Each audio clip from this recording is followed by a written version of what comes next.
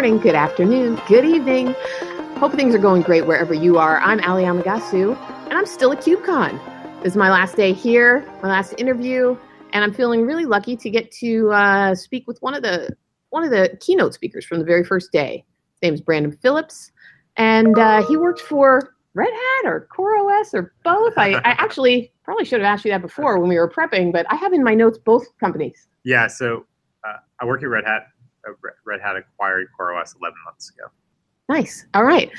And I'm thrilled again to be joined by my co-host, Pete. He is not here, but he is the magic of the internet brought to us from upstate Michigan. Hey, Pete. Hey, I'm still jealous that you're out there in Seattle. And Brandon, I've got a chatbot idea I wanted to bounce off you. It looks at news feeds every night while you're asleep and then reminds you what company you work for when you wake up in the morning in case there's been an acquisition that you didn't know about. What do you think? Smart. I love it.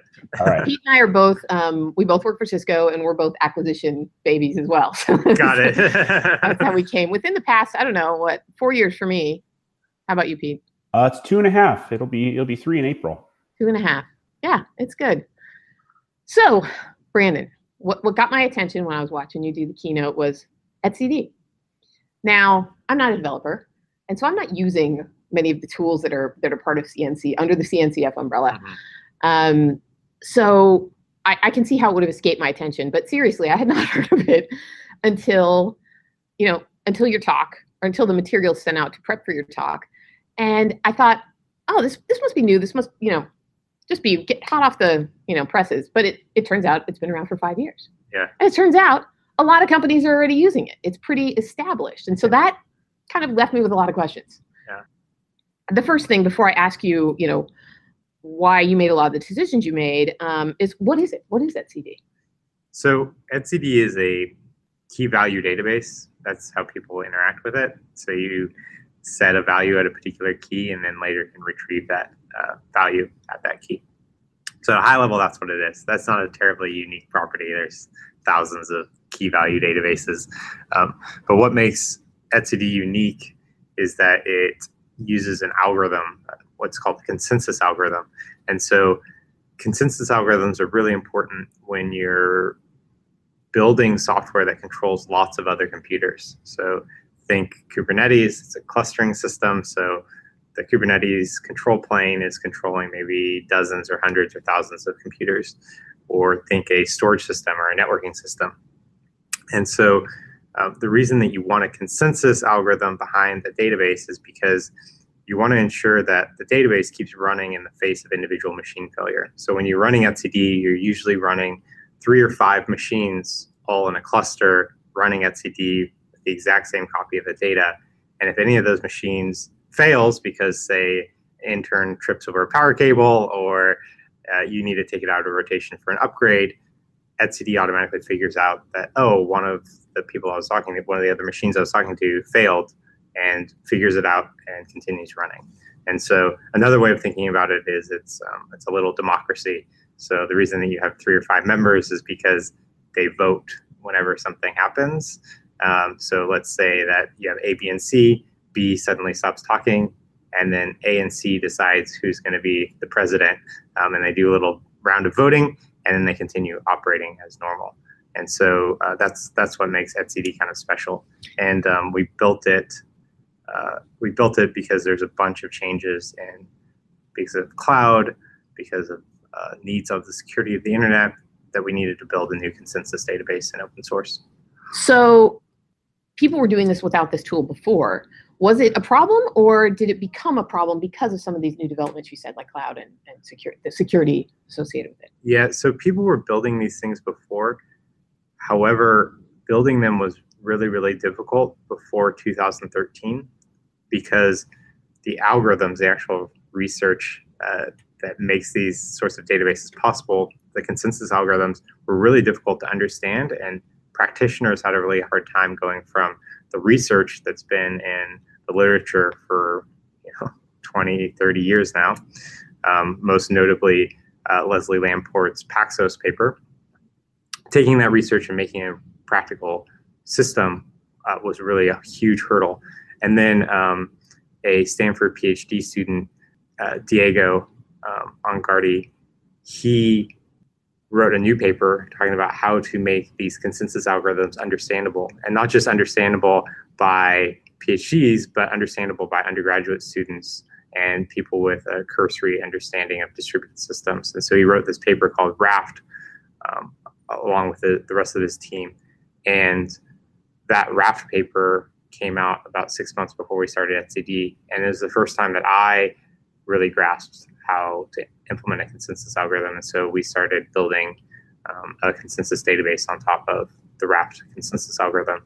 And most notably, our intern at the time, but later became a director at CoreOS, our intern made a bunch of contributions and got quoted in that PhD thesis as well. As we were developing, we found ways to improve the algorithms and that sort of thing. So you were at CoreOS at the time when this...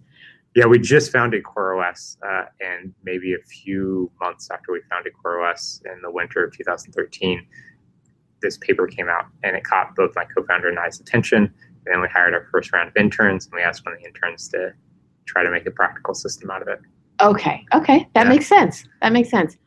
Pete, I'll let you step in with a question or two if you want, but otherwise I'm just going to plow down my list. No, the thing I was going to say was, the thing that then ultimately leads you to sitting where you are today, and the announcement that you guys made earlier this week is, right, you can use etcd for lots of different distributed key value pair kinds of use cases. But can you talk about some of the history with the Kubernetes community and it being an underlying technology for what Kubernetes does for quite a few things? Yeah, for sure. So when we built etcd, we were solving a particular problem we had at CoreOS, which was we had an operating system that updated itself. And we wanted this operating system to, when it asked for an update, to be able to do that without having to have a system administrator go log in and say, like, it's okay to update. And so we used etcd initially just for that. So we would have, like, the user would configure 5 machines out of 200 can update. And they'd configure that, and then the machines would just upgrade by themselves, and etcd would coordinate them. Now we had aspirations to do more complex things over time, but that was like the first application. And unbeknownst to us, about I would say a year and a half after we released etcd, Google started working on open sourcing a system inspired by their internal systems called Kubernetes, which is really awesome because these consensus databases really come from a bunch of white papers Google put out describing their internal systems. So Google put out this really wonderful paper called The Data Center as a Computer, and then also described their consensus database called Chubby. But Chubby had a lot of what we did with etcd was inspired by Chubby. And so they're building Kubernetes internally at Google for open sourcing it 6 to 12 months later.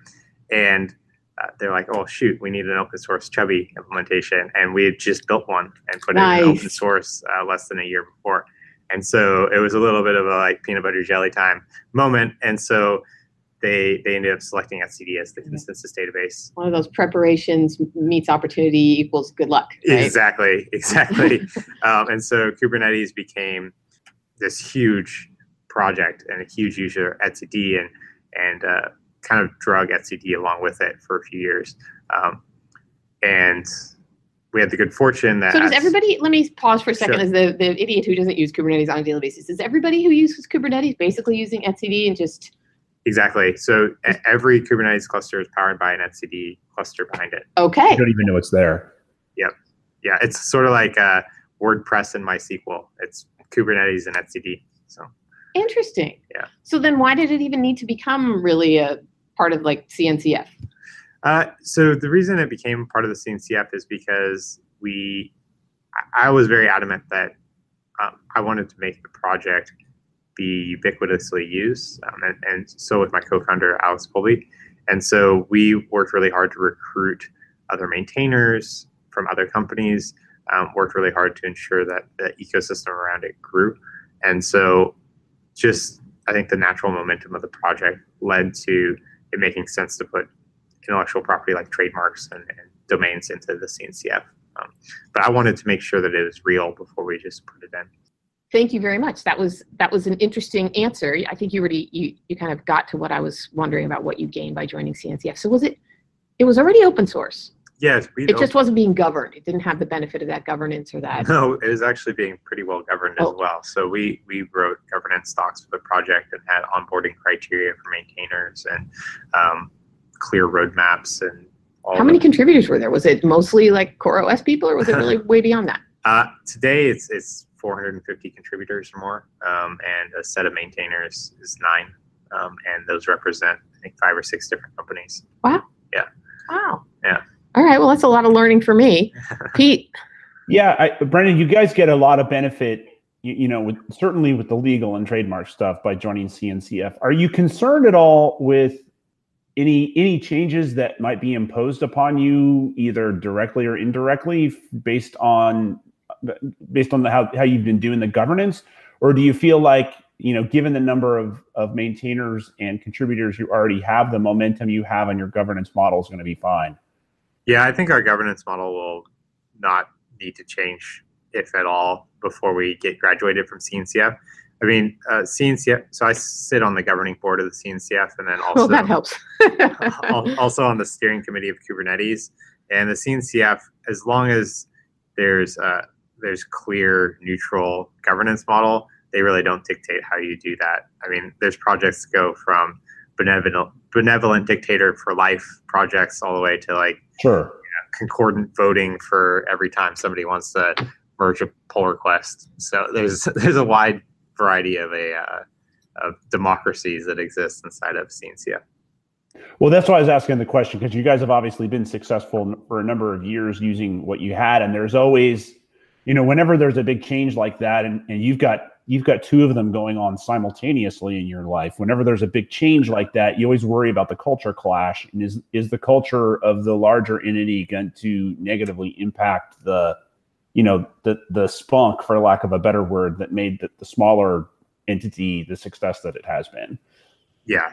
I think we're in a good spot, but it is a reasonable concern. God, I had a question that's been sitting in the back of my mind the whole time, and I just lost it. It just I guess I'll ask. So, I mean, do you see any fundamental changes in any of the underlying technologies now, right? Because you guys, if I understand etcd correctly, and I may not, right? You guys have some things going under the hood with Prometheus and gRPC and some other things. Do you see any major changes happening there to better conform with other tools that are already part of CNCF, or do you feel like you've already got a pretty strong base and it's just going to be full steam ahead regardless? Yeah, I think that we're in a really strong position as a project. I think the big interesting development that happened this week was Microsoft announced that they had created a version of etcd that runs on top of their Cosmos DB. Oh. So we use Bolt DB internally, which writes to a file system. They created essentially an etcd that writes to their database on Azure, which is a completely valid use case. And that's something that I want to see kind of make it back into the etcd community. Interesting. And so are they doing that for Kubernetes management, or what's their use case that they're using it for? Yeah, exactly. So some of these cloud providers already have consistent partition-tolerant databases, and they want to use or leverage that technology in the monitoring and the internal knowledge, and essentially run etcd in front of it as a proxy for support of their Kubernetes deployments. And I've heard similar feedback from other cloud providers, so I think that's a pretty reasonable thing.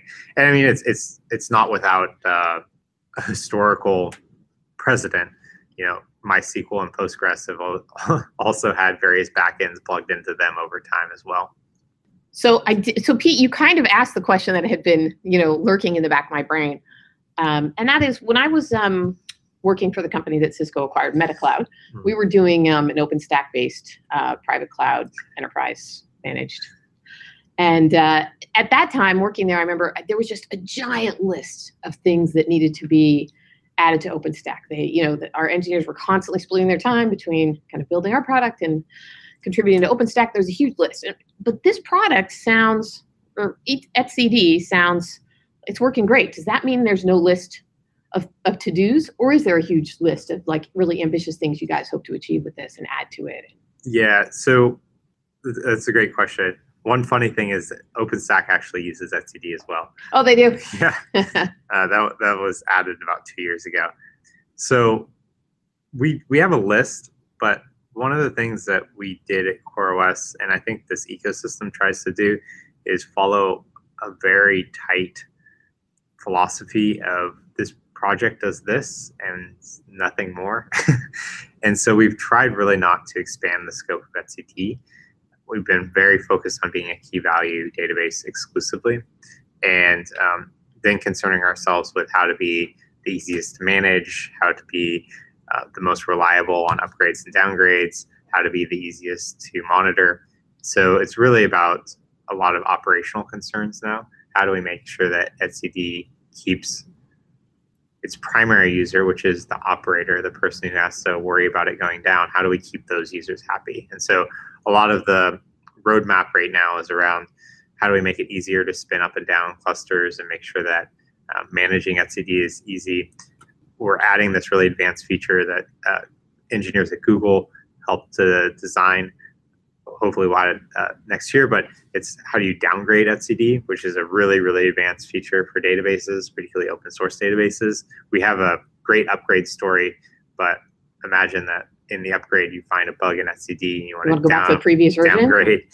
That's a feature that we're working on. So yeah, we have a roadmap, but it's a very targeted roadmap. On that roadmap, have you reached, and this is kind of getting back to my governance question a little bit, so have you reached the point yet, and I'll use OpenStack as the counterexample here, where maybe you've got feature requests coming from the OpenStack community and another feature request coming in from the Kubernetes community, and like trying to balance the prioritization of those two things, and does that differ now that you're part of CNCF? Yeah, I don't think it differs at all, but we do get a lot of feature requests, but we've worked on a number of tools so that those feature requests don't have to go directly into etcd.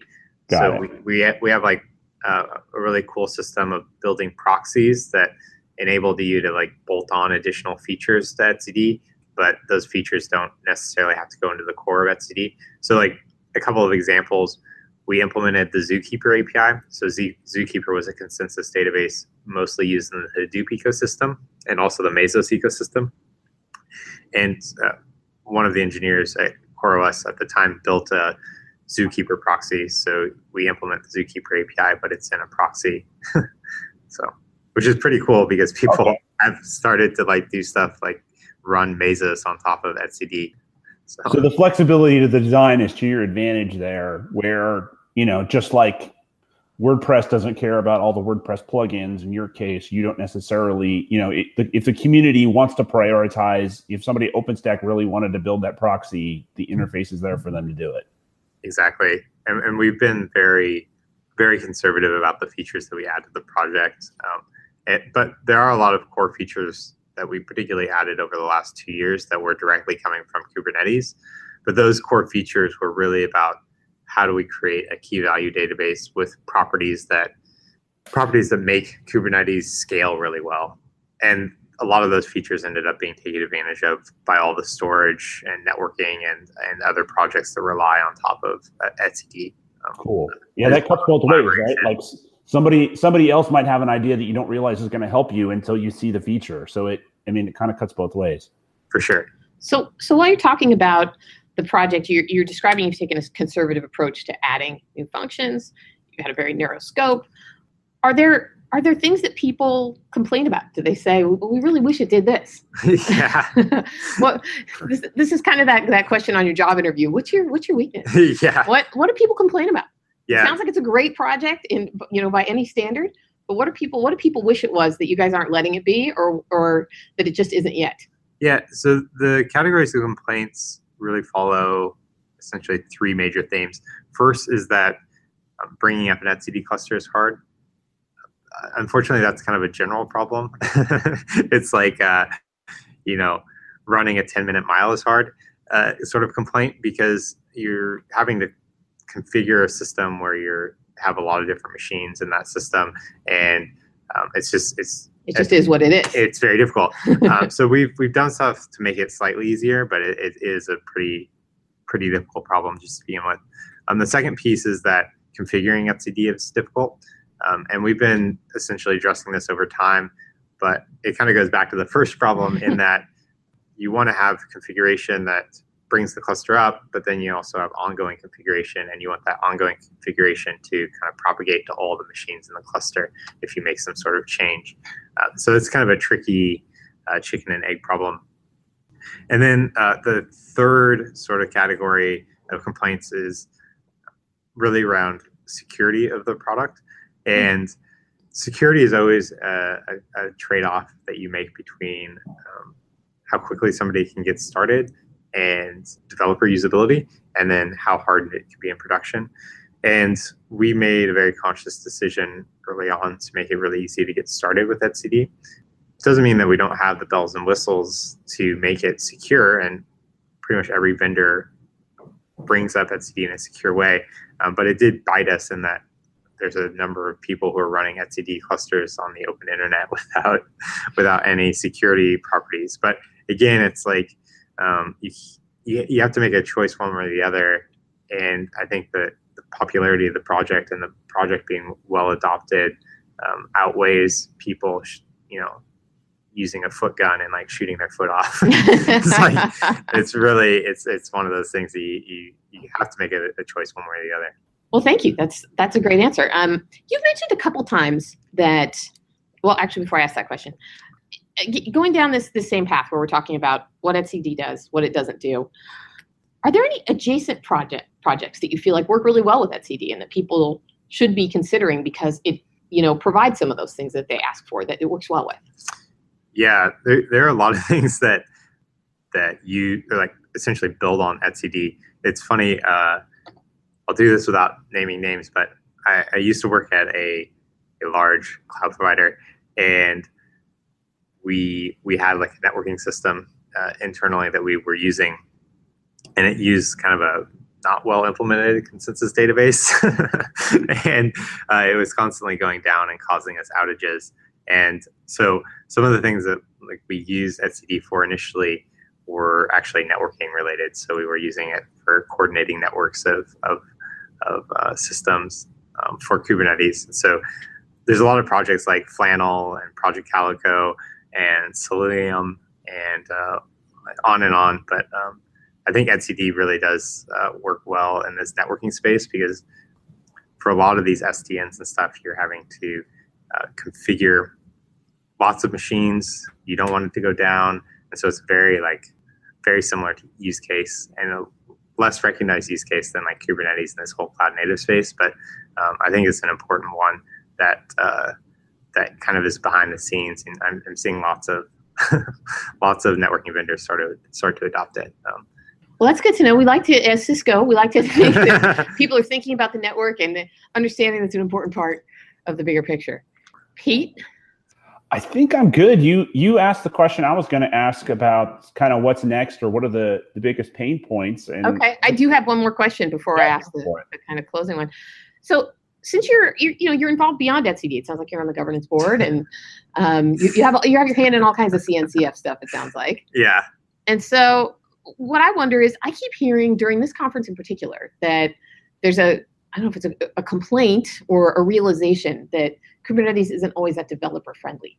What is your feeling on that? Is that something that is, again, just one of those it is what it is things, like spinning up a cluster? Yeah. Or should there be some kind of pivot on the basis of that concern to make it more friendly to developers? Yeah. So I really see. And do you believe that's a legit complaint? Yeah, I think it is a legit complaint. If you think of, I don't think necessarily we should be pushing Kubernetes to developers, just like you shouldn't be pushing Linux to developers. Like, Linux is not a developer tool. There's tooling that makes developers really productive that run on Linux. And I think that's a similar perspective of what needs to happen in the Kubernetes ecosystem. Is Kubernetes is a great platform, and it provides these abstractions across clouds, just like Linux provides these abstractions across hardware. But there's more that needs to be built into the ecosystem to make developers successful with it.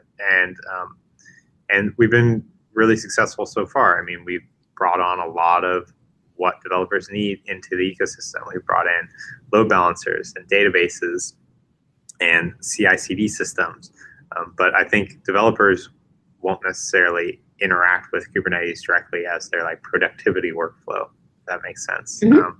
But I think the big opportunity and the thing that Kubernetes gains, or that developers gain by using Kubernetes, is similar to what you gain by using Linux. You have this set of systems that you can rely upon, and whether you're using Python or Ruby or Java, you can debug them in a similar way, and you can restrict the resources that they use, and you can use them across multiple VM environments. You can run it on your laptop, you can run it in the cloud, and Kubernetes is enabling that when you need more than one computer, just like Linux enabled that when you can run it all on one computer. And so that's my perspective. I think that there's going to be lots and lots and lots of workflows and developer productivity tools that run on top of Kubernetes, and that's good, and that's okay, and that's a healthy ecosystem. And I hope that as people who steer the Kubernetes project, we don't lose sight, and similar to what I was saying earlier, scope creep and make Kubernetes something that it is unnatural to what it's actually really good at and why people are excited about the project. Right. Well, as you're talking about that, what do developers really need to be productive? Yeah. And what role should Kubernetes play? What role does Kubernetes play as people move towards serverless? I realize that's still a new discussion, but does it remain as relevant as it is right now? Yeah, I think it remains just as relevant, because to go back to that Linux analogy, whether you're running a container that came through a Jenkins pipeline that has your Java app in it, or whether you're running a function on top of, or running a function that's running a container, like being able to debug those things in a similar way, because they're running inside of pods on top of Kubernetes. They have networking inside of Kubernetes. The serverless thing can talk to the Java thing, and you can see that network connection inside of Kubernetes APIs.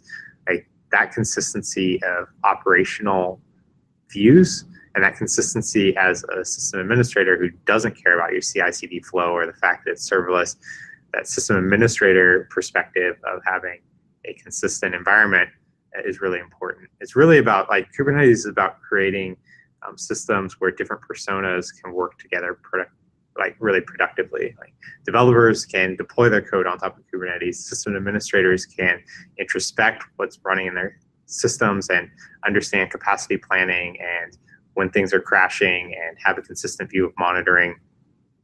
And cluster administrators have these amazing open source tools that make them successful, whether provided by their cloud provider or by Red Hat with OpenShift or whatever. And that's kind of the big unique thing about Kubernetes is it's a tool that helps people be successful in their persona through a single set of technology. So nice answer. Pete, we're talking about function as a service. Are you listening? Oh, did you leave? I know. No, I didn't. I had Chihuahua management issues in the background, and I muted myself so that we could get that awesome answer out of Brandon. Oh, you are having Chihuahua management issues. Yeah, the FedEx guy came right in the middle of one of those answers. But well, yeah, I love that answer that Brandon just gave. And I think, in the serverless community, there are some that are pretty anti-container and pretty anti-Kubernetes. But I kind of think, you use the right tool for the right problem. And I think that ecosystem that Brandon just described, where sometimes you're using one thing and sometimes you're using another, is absolutely the future that we're all a part of. But I think there's plenty of room for the two to coexist. There's strengths and weaknesses of each, and it's up to each individual application or service to figure out what's going to work best for them. Yeah, absolutely. All right, Brandon, you made it through the gauntlet of our questions about etcd. Thank you for answering them. Before we let you go, though, I'd love it if you could take a minute to tell us how you got into tech in the first place. Was this your first choice? Did you always know you wanted to do this?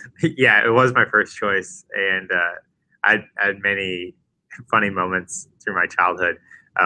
So I got interested in technology really from a super young age, and I had the good fortune of having parents that were super supportive and bought me a computer and bought me programming manuals and bought me the software in order to become a software engineer at a very young age.